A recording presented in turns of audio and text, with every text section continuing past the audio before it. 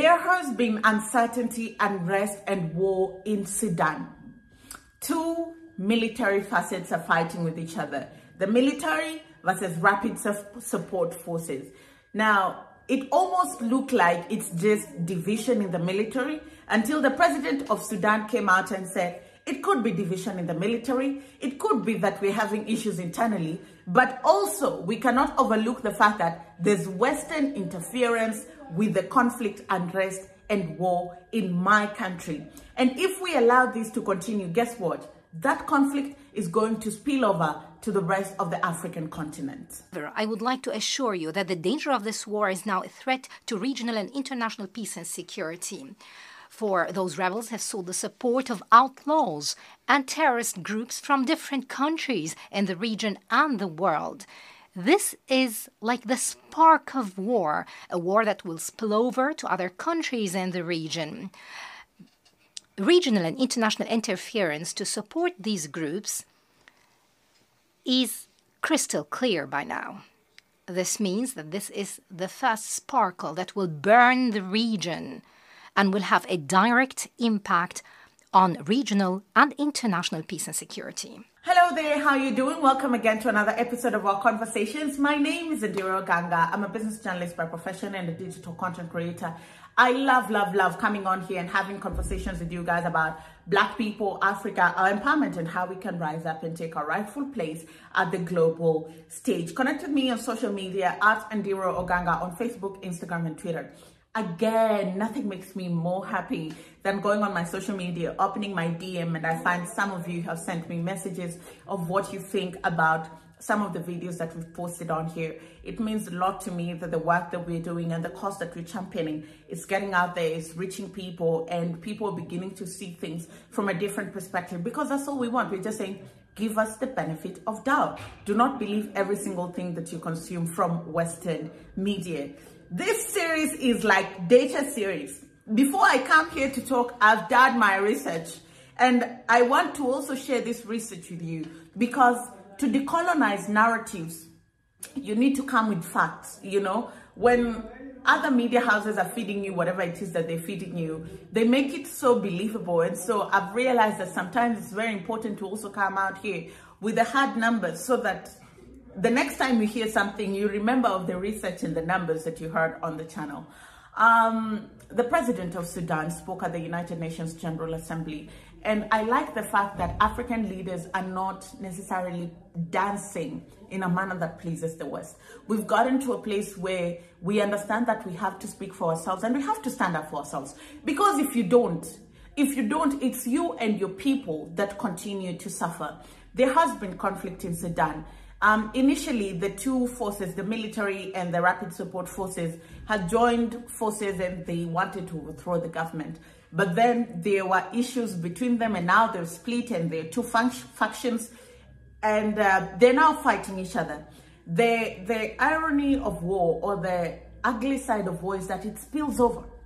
It spills over and it hurts people, you know. So we are seeing now situations where the Sudanese military, which is controlled by the top commander and de facto leader, General Abdel Fattah Burhan, and his former deputy, General Mohammed Hamdan, a former camel dealer, well known as Hemedti, who leads the paramilitary rapid support forces. So it's the military versus the breakaway faction.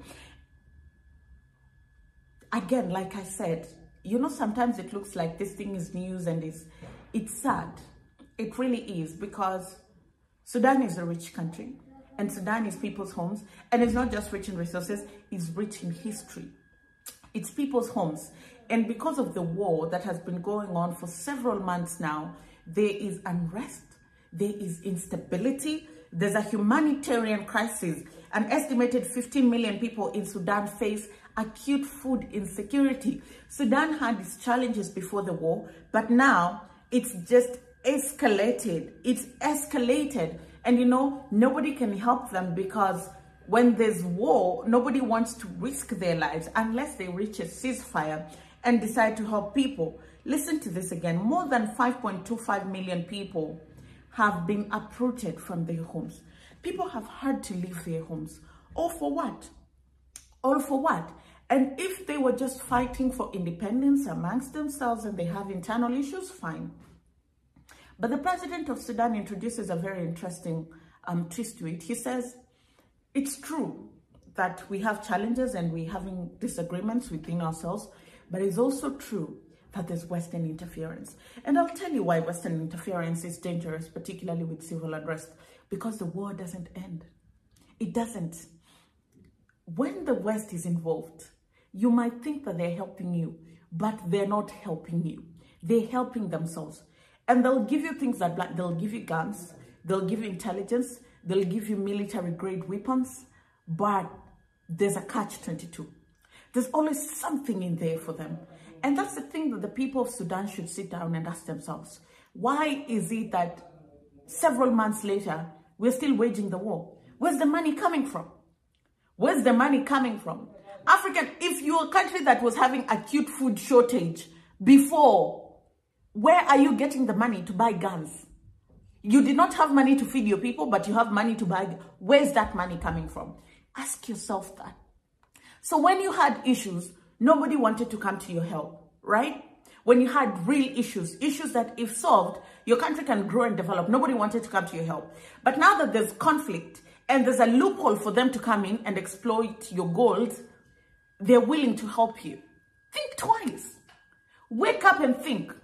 You know, and also other African countries should begin asking these questions. Where are these people getting the money to fund the war? And when we start tracing the sources of those funding, then we will know who is funding the war, and we can start interrogating what their interest in the war and in the country is. Let's listen to the president of Sudan.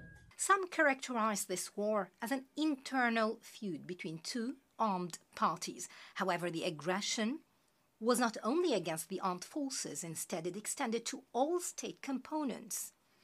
The innocent citizens are not part of the armed forces. The people in West Darfur are not part of the armed forces. The homes of our citizens are not part of the armed forces. Therefore, this war cannot be characterized as a war between the armed forces and the rapid support forces. It actually extends to all state components. However, I would like to assure you that the danger of this war is now a threat to regional and international peace and security.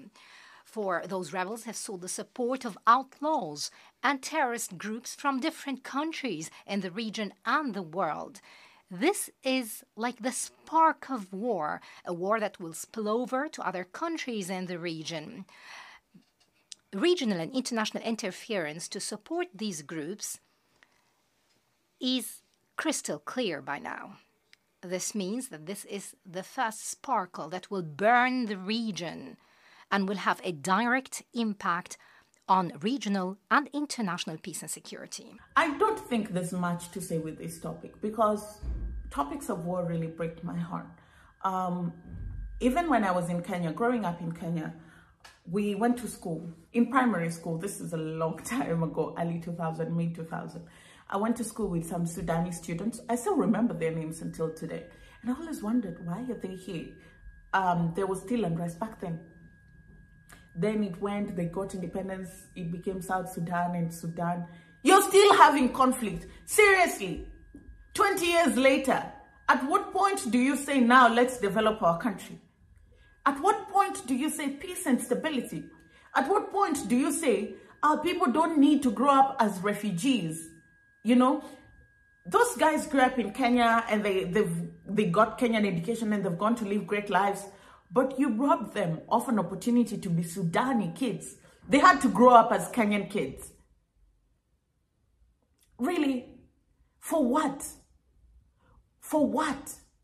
If violence was the answer, all these Western countries would be at war with themselves and with each other. But they bring the chaos to the continent. And what is good for the goose is good for the gander. And if it doesn't work like that, then you need to wake up and smell the coffee. Thank you for watching. Thank you very much for watching. Yeah, sometimes this topic just becomes heavy and heavy and heavy. And it's because this is my life. This is the reality of my friends. This is the reality of my family. You know, And no African country is invisible, you know. Yeah, you could be having peace and stability today, and tomorrow, whoop, it's all gone. And if injustice anyway is injustice everywhere. If we don't talk about it today, tomorrow, the same thing will befall you and nobody will speak on your behalf. Thank you very much for watching. I'll see you again next time.